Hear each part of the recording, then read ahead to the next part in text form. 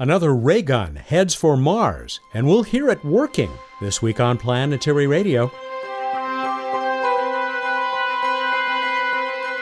Welcome. I'm Matt Kaplan of the Planetary Society with more of the human adventure across our solar system and beyond. Roger Rians heads the SuperCam instrument on the Perseverance rover. Its laser will heat up our search for past life, while its microphone will finally let us listen to the wind blow on the red planet. Our great conversation is coming right up. SuperCam's big eye is up on top of the Perseverance mast, sharing that space with the StereoVision Mastcam Z. We'll hear your great attempts to turn that name into a NASA acronym in today's What's Up, along with Bruce's Guide to the Night Sky. Shining brightly in that sky is mighty Jupiter. A beautiful new view of the planet tops the August 7 edition of the Downlink, which also includes these headlines. Mars once had liquid water on its surface, but there may have been less than some hoped. A new study says most of the water may have been hidden under the surface in giant ice sheets.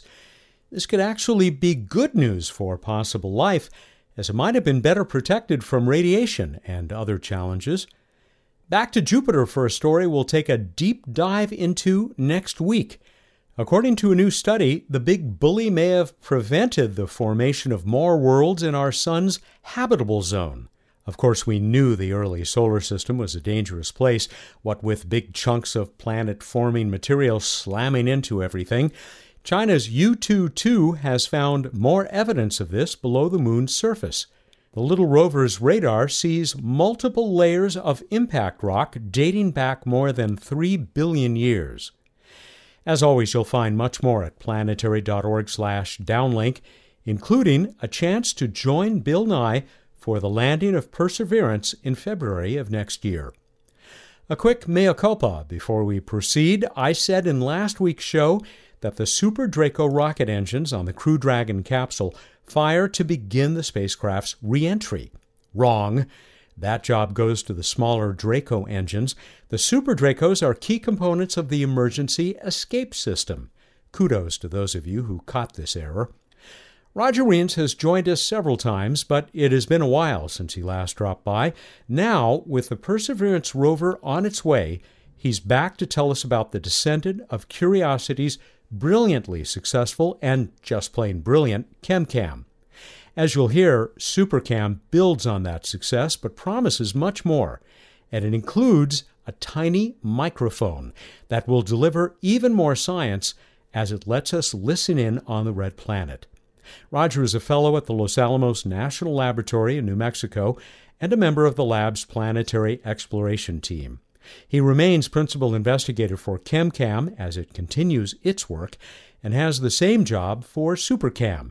He joined me from Los Alamos a few days ago. Roger, great to be talking with you again. Congratulations on having yet another, I have to say it, ray gun on its way to Mars. Oh, thanks, Matt. It's just great to, we're just jumping for joy. I imagine you are, and cannot wait. And neither can anybody who listens to this show. Cannot wait for that next 7 minutes of terror and that mast unfolding and SuperCam being able to start its work on the surface of Mars. How is SuperCam going to build on the success of ChemCam? They're similar in a lot of ways, aren't they? So we certainly built on ChemCam when we designed SuperCam, so that's a very nice feature because ChemCam has done just an awesome job of exploring Gale Crater on Mars. But SuperCam takes the chemistry that ChemCam can do, and it adds 2 mineralogy techniques, not 1 but 2, and then it also adds to the imaging by making it color imaging, and then we have a microphone on board as well. Well, we're going to get to all of those, particularly that microphone, as you might imagine, since that's an old dream of the Planetary Society that you're making a reality, or we certainly hope it will be in February. Take us back, though, first to Curiosity and ChemCam, which just celebrated 8 very productive Earth years on Mars a few days ago as we speak. We're just past that 8th anniversary. It sounds like ChemCam has been able to accomplish everything you hoped it would and maybe more. Oh, absolutely, Matt. In fact, well, let me just start with saying ChemCam is the large eye. It's like a 4-inch diameter eye on the top of the rover Curiosity. It's like a Cyclops eye up there, and we fire the laser out of that eye at rocks and soils up to about 25 feet away from the rover, about 7 meters. The laser beam is a very rapid or short pulse with high energy, and it actually creates a small plasma, a little briefly glowing flash on the target. The telescope that we have behind that eye actually looks at the rock or soil and that plasma, and it actually tells us the composition by looking at the atomic emission spectrum. And so by calibrating that, we can tell you how much silicon, aluminum, carbon, other elements there are in these rocks or soils on Mars. And we can do it without ever driving up to that rock or soil. We can do it some distance away. And in fact, the laser shock wave actually blows dust off of the surface so that we can get a nice clean analysis of that surface. And then we get close-up images as well. So we do all of that with ChemCam. A laser broom, in a sense, in addition to everything else that it does. Yep. Tell me about the laser. I mean, is it the same laser in SuperCam that you have in ChemCam, and how powerful is it? You know, I'm tempted to ask if you can set it for stun. Yeah, we at the landing time of Curiosity, we got some pictures on the internet from I don't know if it was people joking or enthusiasts, but they had some large explosion happening, and so I don't know if they were thinking that this came from a defense lab, but anyway, we don't do anything like that. The laser itself puts out about 30 millijoules. That when it's translated out to the target, it's about 12 millijoules. It is something that, like we said, makes a small spark. If we shoot a lot of laser pulses, we can make a small pit in the rock, but it doesn't destroy the rock by any means. It's just a very small pit, well under a millimeter. That is still great for us scientifically because it allows us to probe the very surface of the rock to look for weathering coatings or other things. And then we can also average together the spectra we get from that to get a more accurate reading. So that is a neodymium KGW laser. It's a little bit unusual, but it was built to withstand a fairly large temperature range on Mars. The SuperCam laser is almost exactly the same, but it's the more typical neodymium YAG laser that most people hear about much more often. So it's a slightly different crystal. We found a different way to accommodate the thermal range, and so it's much easier to use the more traditional or more widely used on Earth type of crystal. And it's, again, about almost exactly the same energy as the ChemCam laser. One of the things that amazed me about ChemCam and will about SuperCam is this ability that you have given both rovers to sort of reach beyond their grasp. The fact that SuperCam, as ChemCam has, will be able to target rocks that are, pretty far away from the reach of the arm on either rover. And that has really been a very productive tool. I mean, it really has helped Curiosity do its job, and will do the same on Perseverance, won't it? Yeah, Matt, we realized a long time ago, long before Curiosity launched, that if you can make a technique that is going to be easily usable out there, it's going to be used well and used a lot. And so we set out to use something not typical in the laboratory, but rather something that you could use without ever touching or driving up to a sample. Seeing a demonstration of that way early on, it just said this kind of technique just has to fly to Mars and be used. And sure enough, it's been very, very useful that way. Because you can imagine, for other sort of more typical laboratory techniques, you might have to polish the sample or get it to a certain size or whatever it is. We don't have to do that at all. We never touch the samples, and we can analyze them all around the rover. And so that's the beauty of this kind of technique. And we're really sold on this, and that's why we're doing SuperCam, and we've got other ideas as well. How often has the work that ChemCam has done ended up with results that made the science team for Curiosity decide, yeah, there's a rock over there. We weren't going to drive over there, but maybe we should, because ChemCam has made it seem pretty intriguing? Yeah, that's happened a number of times, Matt. One very memorable time was when in 2015, Curiosity had just driven up a pretty steep incline. We got to a different area. We started shooting at some rocks and in that vicinity, and then we're going to drive on.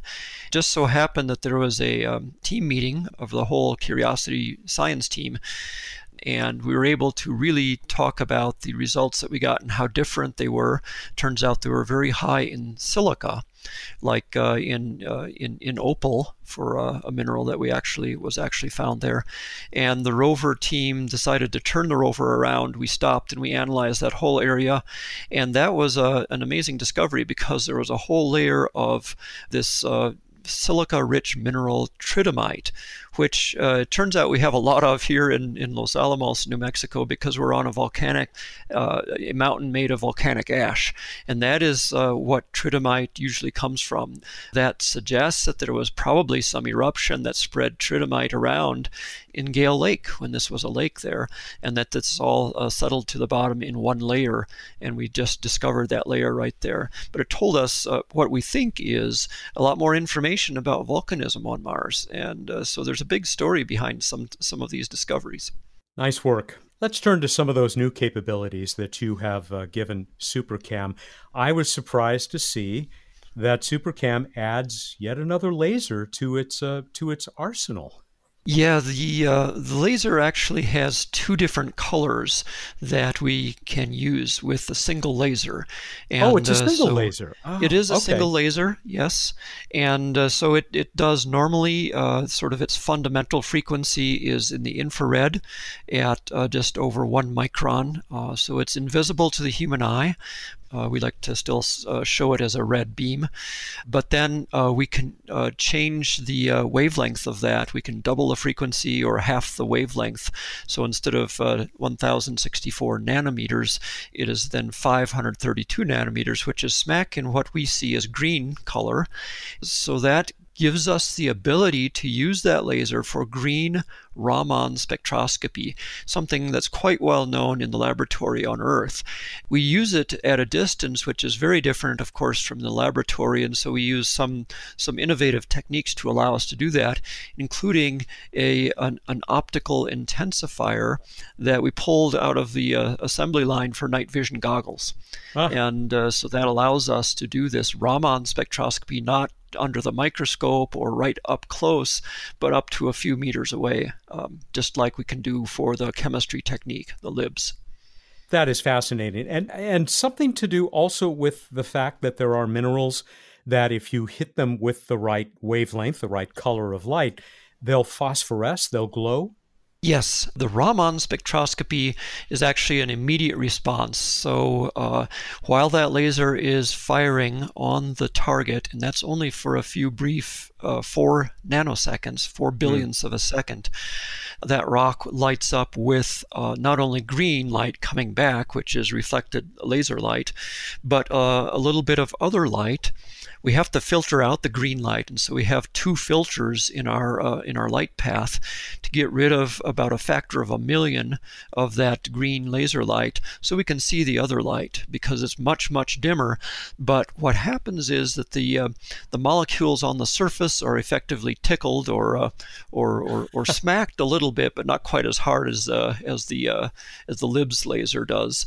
They're not blasted off. We don't make a pit in the target at all with the green laser, but they're tickled, as I like to say, and they vibrate, and the vibration actually causes the light to come back at slightly different wavelengths that are characteristic of the vibration frequency that those molecules are vibrating at.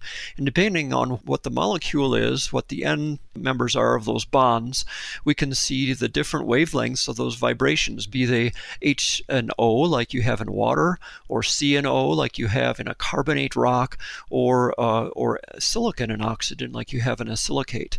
And the relative masses of those atoms in the molecular bond give the different vibration frequencies, which then give us the wavelengths of light that we see coming out for that Raman spectroscopy.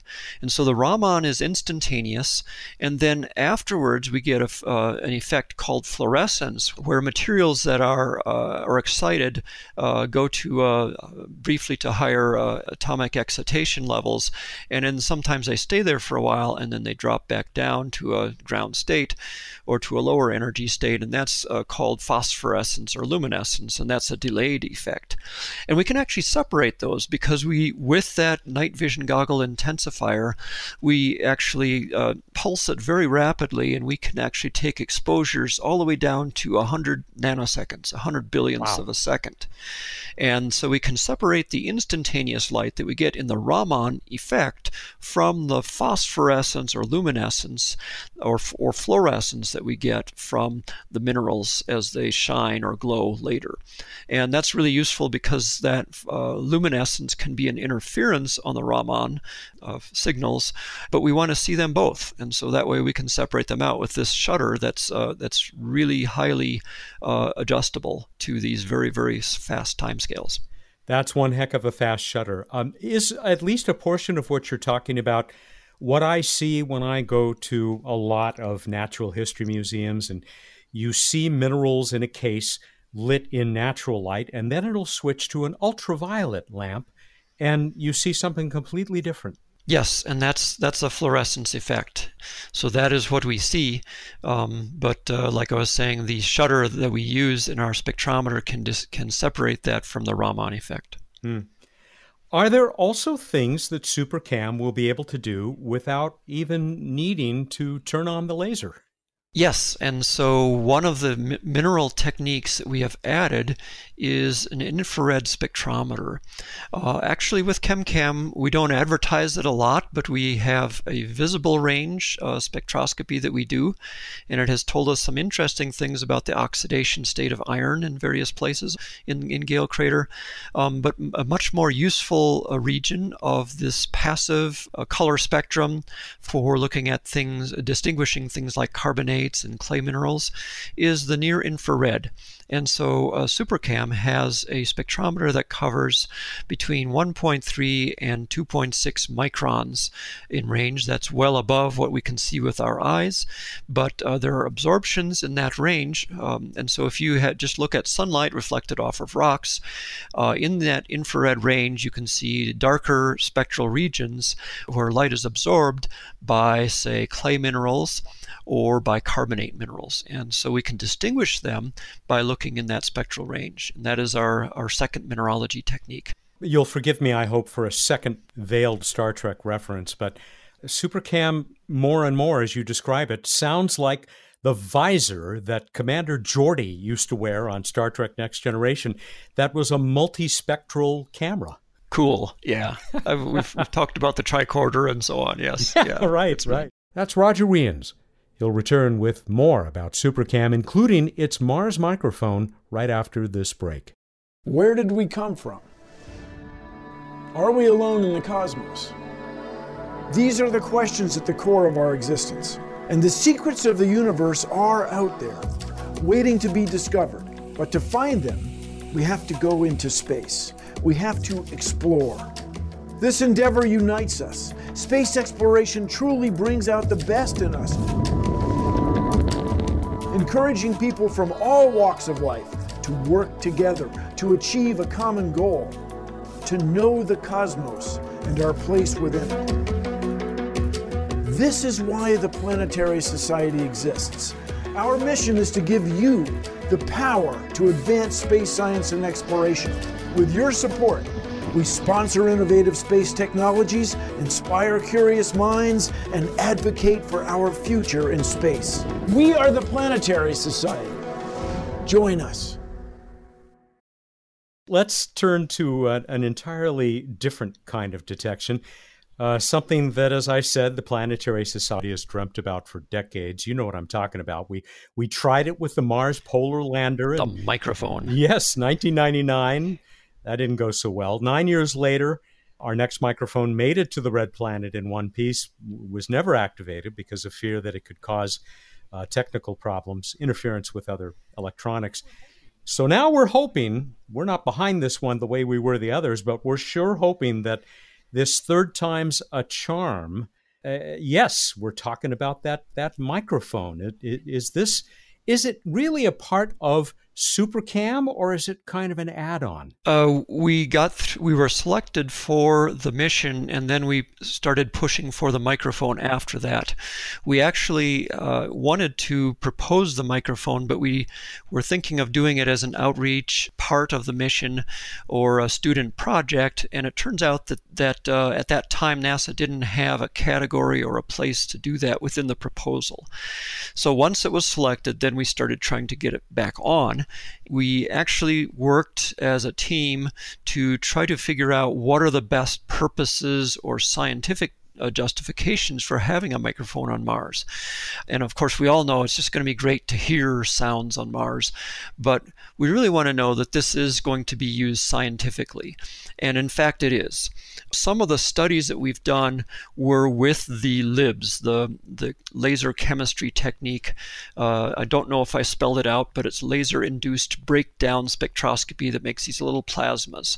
They actually make a sound. It sounds to us a little bit like a zapping sound, and it's That's appropriate. It's just a little bit. Yeah, it is. It's not the laser itself that makes the sound. It's the sound of the laser. What happens to the target is actually, and it's actually this little plasma.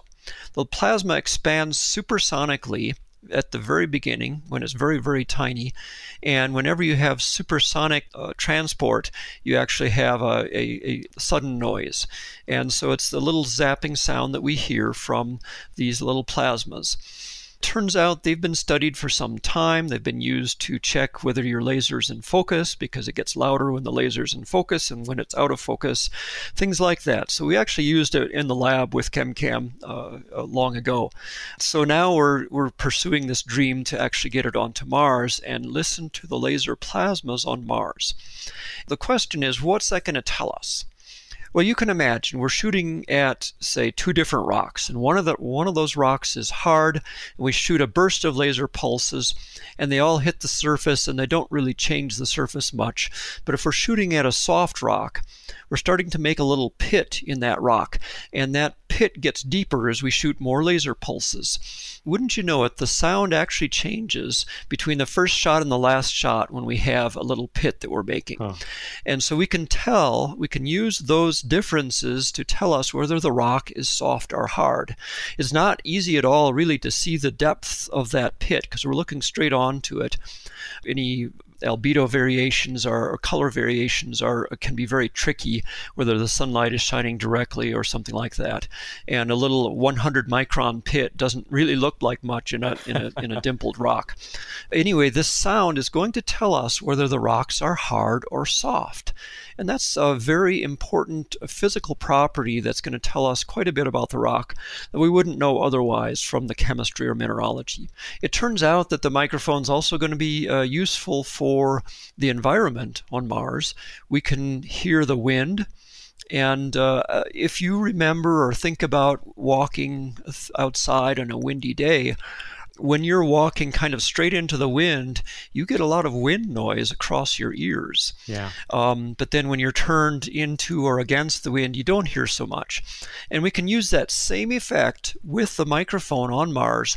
That microphone is mounted right on the mast, the box right next to the Cyclops eye of the rover. So it's way up there, kind of hanging in the wind. And so we'll be able to hear wind and be able to determine the wind speed and direction. We're not the only instrument to do that kind of thing. There's the META instrument, which is really dedicated to environmental measurements, including wind. But we'll be really curious to calibrate with them and see perhaps some different wind effects that we will be able to tease out from this microphone. So great science that will come out of this microphone, but you have to admit, and it sounds like this is where you started, it's also just a lovely romantic notion to be sending something that approximates a human ear to the red planet. That's right, Matt. And so we're just curious what else we might hear. By the way, I've got a recording here of my voice through the microphone. Let me see if it comes up. Oh, sure. This is the voice of Roger Wiens speaking to you through the Mars microphone on SuperCam.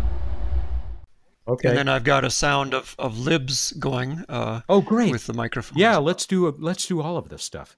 Hey, everybody, I should say a little more about what you're about to hear. The first zaps are the sound of the SuperCam LIBS laser striking a target at normal atmospheric pressure on Earth.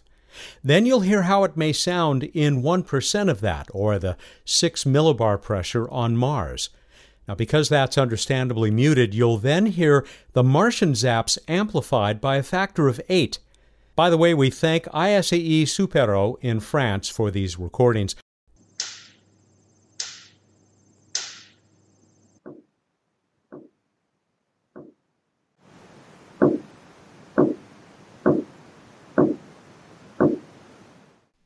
What happens with the sound of that LIBS zapping sound is it's fairly high-pitched on Earth, but the high-pitched frequencies on Mars are really attenuated strongly.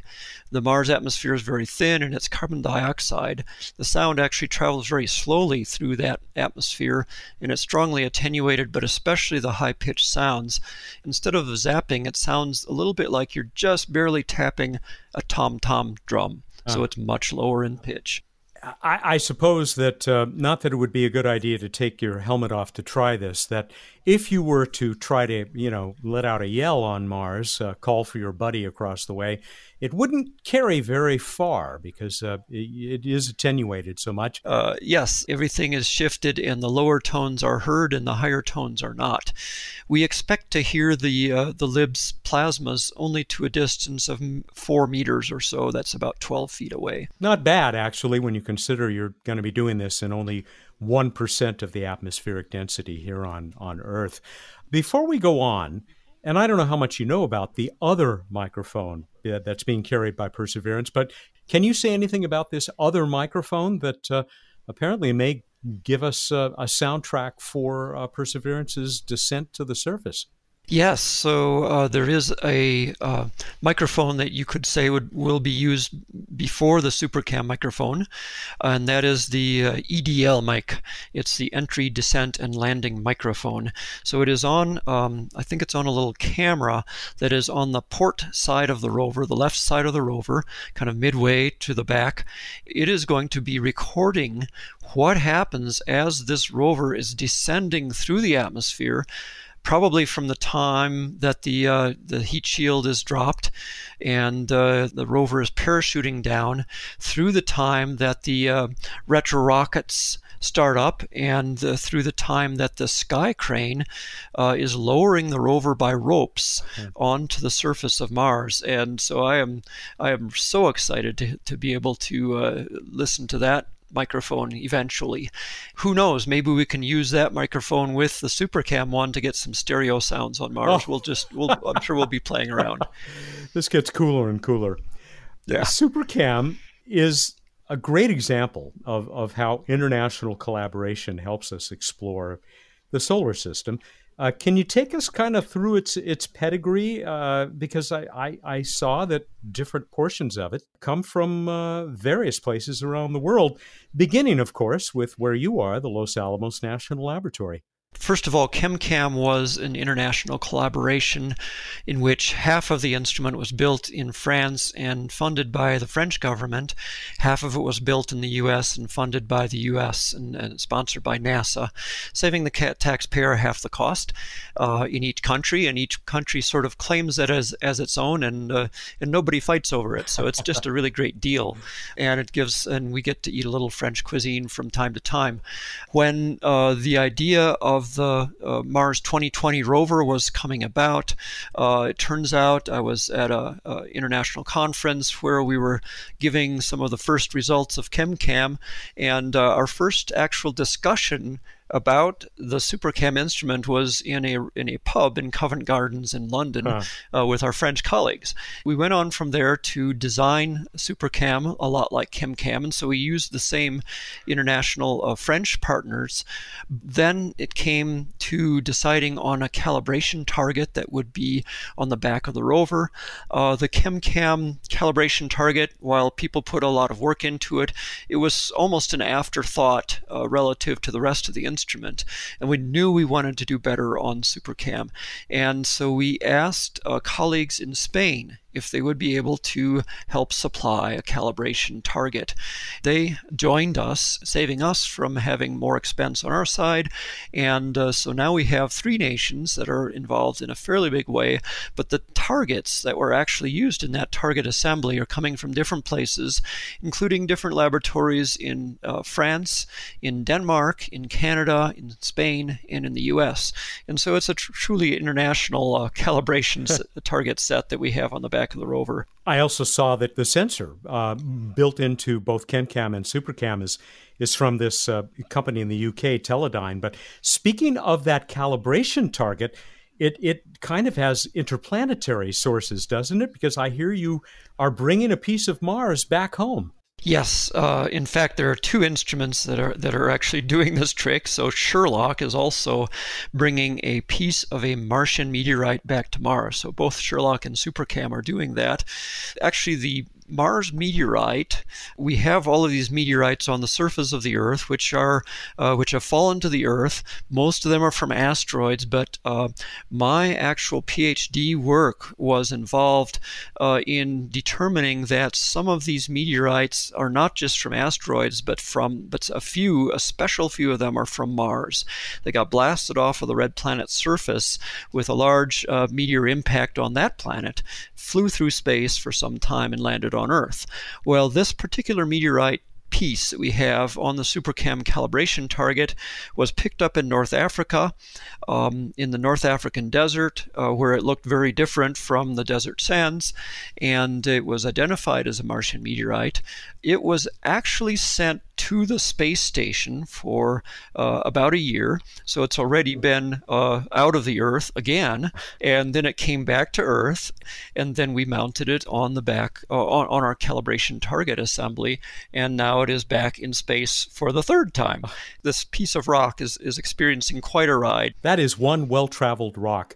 I'm glad you mentioned SHERLOC, the Scanning Habitable Environments with Raman and Luminescence for Organics and Chemicals, which rates at least a 9 on my NASA acronym creativity scale. As you said, LANL, Los Alamos National Labs, your colleagues there have had a big hand in creating this other instrument that's on its way to Mars. Absolutely. So in the sort of infancy or dream stage of what we were going to do, what we collectively, meaning the science community, was going to do for this rover, there was a team out at Jet Propulsion Laboratory, including the ChemCam instrument engineer that was a very good friend of ours, Lauren DeFlores, and she was now on this new instrument team, and they were looking to figure out where they were going to get pieces of spacecraft hardware that had what we call heritage. That is, they've flown in space before, and so they're basically tried and true.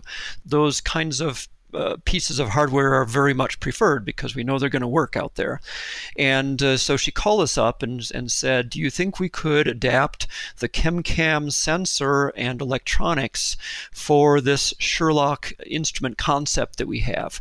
And we said, sure, we'll think about it. In fact, I've got a very good friend, Tony Nelson, who is our lead electrical engineer, and he's the guy who actually wizarded our way into the SHERLOC instrument.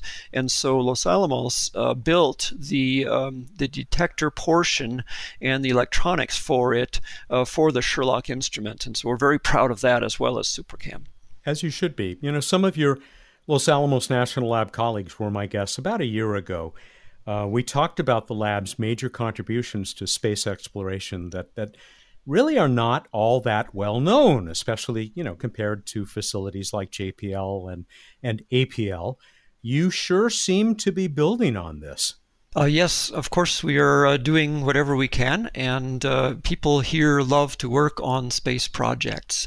Los Alamos has flown over 500 spacecraft instruments over the course of time, and so we have a very large experience base, and we're looking to build new things for the future as well. It's quite a record. And speaking of records, Roger, I'll leave you with this. There's something else I think I should congratulate you on. You talked about getting to enjoy French cuisine every now and then because of the partnership you have with Kness. You received a rare honor about 4 years ago. Should I really have been calling you Sir Roger? Probably not. We don't usually use that. Thanks, Matt. But it's, as I read it, the French Order of Palmes Chevalier, which is the French knighthood, right? That's correct. Yep. And I'll say it was good for a fun party. Actually, the French have many parties in Paris, so that wasn't so special to them. But we were having a team meeting out in Pasadena, California, for the Curiosity rover, and so we arranged to have a big party at the French consulate in the Hollywood area. And so that was actually a very special thing for all of us, because who gets to have a party in Hollywood at a large house over there? So we had just a great time, and it was great to spread the joy and have a lot of fun with with all of the team members. Roger, how soon after its arrival on the Red Planet will SuperCam get to take its first shot, quite literally, at the Martian surface? Matt, that of course will depend exactly on what happens or how the landing goes, and all of the details right after that. If all goes as planned, we would start to. It's like arriving somewhere and having to unpack, right? You don't necessarily jump into the pool the moment you get to some place. You have to open your suitcase or bags and get out your swimming suit and so on. And it's the same thing with the rover. Okay, we're just jumping for joy because the rover's landed, but then we have a lot of things to do before we can do all the fun stuff. Some of the very first things are that the rover is commanding the spacecraft right now, and so we will have to change software from flight mode to landed mode, and so that will happen early on. Also, the mast of the rover is stowed down against the deck, and that has to get deployed. Once that is deployed and we get the software for operating on the surface, then you can imagine the rover has to look around, make sure that when we command the laser to shoot at a certain place on the surface of Mars, that it is shooting there and not at the rover itself. And so all of those things have to get checked out. We're going to try to do that as quickly as we can, of course, but once those things are out of the way, then we're going to start zapping up the planet. So, you can be sure we'll be getting to that as quickly as we can. So much to look forward to. Roger, once again, congratulations. Best of success to you, the entire SuperCam, and for that matter, Perseverance team. We will all be following along, and I sure look forward to talking to you again about some of those results when they start to come back from SuperCam and that microphone that you brought along for the ride. Well, thanks so much, Matt. It's such a great pleasure to talk with you and the Planetary Society anytime. Dr. Roger Wiens is a fellow at the Los Alamos National Laboratory in New Mexico, where he is on the planetary exploration team. As he is for ChemCam aboard Curiosity, Roger is principal investigator for SuperCam, now on its way to Mars as part of the Perseverance rover. His 2013 book, Red Rover, Inside the Story of Robotic Space Exploration from Genesis to Mars rover Curiosity, is still available, published by Basic Books. We'll put a link on this week's episode page at planetary.org/radio, where you can learn a lot more about SuperCam and the Perseverance mission.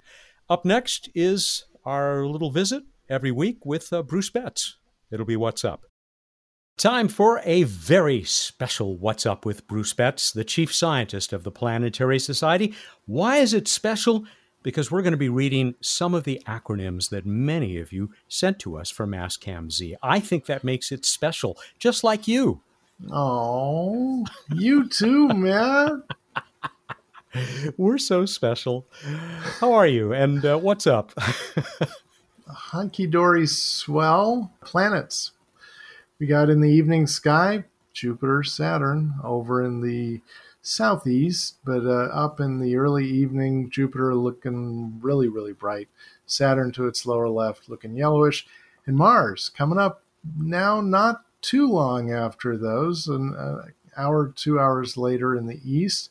Mars brightening as we grow closer to it in our orbits. We will get closest in early October, but it is already almost as bright as the brightest star in the sky. eventually it'll get brighter than Jupiter. It's going to be amazing. So keep your eye on Mars. And in the pre-dawn, over in the east, Venus just dominating super bright. It'll be hanging out near the moon on the morning of the 15th. That is your sky report. Jupiter has been really bright. And so if Mars is going to surpass that, well, I'm impressed. And if Matt's impressed, because he's... Oh, wait, you're actually Special. very easy to impress. That's true. So anyway, moving on. This week in space history, this is impressive, Matt. 15 years ago, Mars Reconnaissance Orbiter launched. Still doing great stuff at Mars. What a vet that one is. It's special.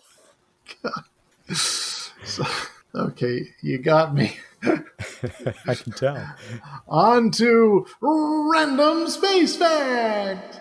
The height of the Perseverance rover's eyes, in other words, the Mastcam Z cameras we talk about, is about the average height of a small forward in the National Basketball Association.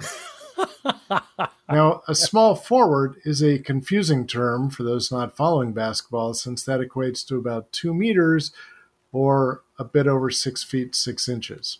This is why I'm not a forward in the NBA. And yeah, that's why. and they haven't put a camera on a mast on a rover at my eye height. There's so many comments I shouldn't make right now. Thank you again, because I'm special. Yeah, please stop. Please stop. Okay, we move on to the trivia contest where I delved into theoretical, hypothetical acronyms. Thank you so much that so many of you came along with me on this very strange journey. The stereo camera on the mast of the Perseverance rover is a small forward named Mastcam Z because it's mast-mounted camera with zoom capability. So I asked you to make up what every letter would stand for if Mastcam Z were actually an acronym. I was very pleasantly surprised, if not shocked, by how many of these we got. Thank you all. Fantastic work. And of course, as usual, we don't have time to read everybody's. But here are the runners-up, okay? I'll take Darren Ritchie's, who sent it from the state of Washington, which is special, by the way. Matt's awesome space trivia contest, autoreferential message zinger. He adds, I know it's really Bruce Bett's awesome space trivia contest, but bizarrely, there's no B in Mastcam Z. Better blame Bell. Yeah, Jim Bell, of course. Definitely the cleverest kissing up acronym. If we gave an award for that. Although there were other good kiss up ones too as well. This one tickled me. Ian Jackson from Germany. Magnificent, amazing, stupendous, tenacious, captivating, audacious Mars Zoomer. And you know what? You make it even better with that reading. That was great. Not to say special. Here's one from Jessica Heckman in Switzerland. She says it's her first entry. And she says, why not try? She's a space geek. She hopes to be a planetary scientist someday. Hey, good luck with that, Jessica. We're glad you're with us right now. Here is hers. Marvelous atmospheric and surface target camera to analyze Mars zealously. Great work, Jessica. Thank you.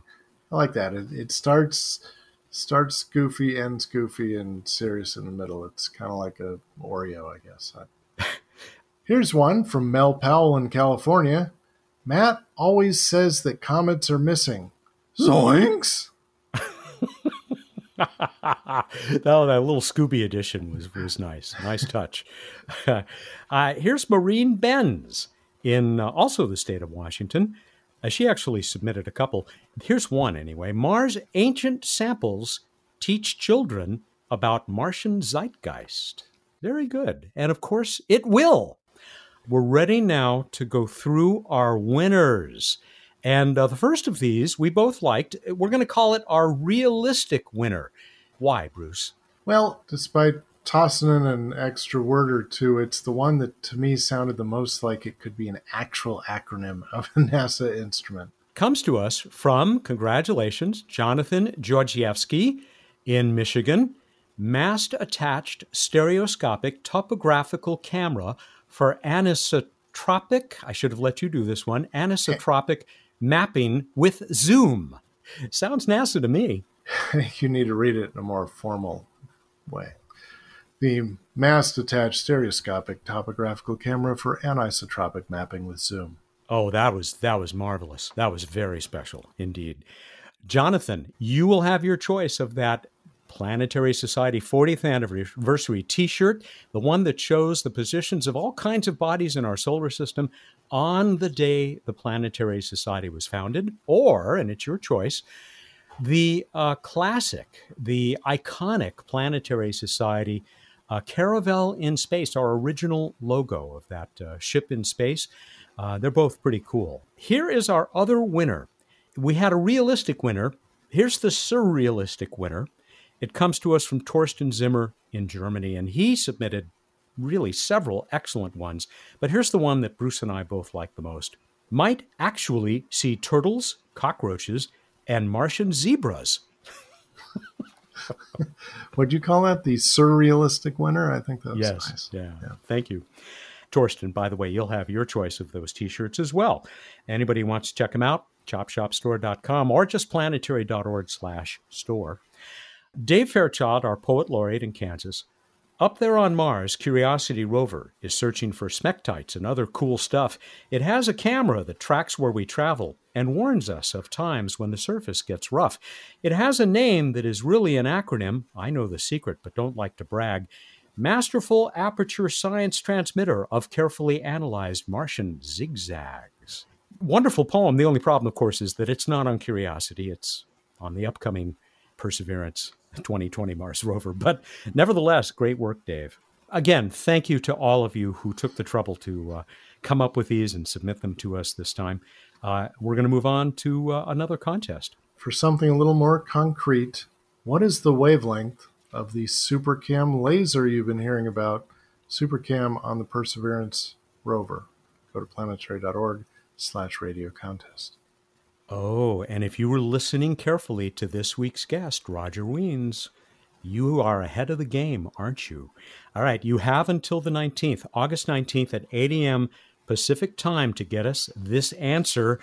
And I goofed last week. I completely forgot. I mean, here we had Lou Friedman on the show talking about his book, and I forgot that we have a copy to give away. So we're going to do it this week.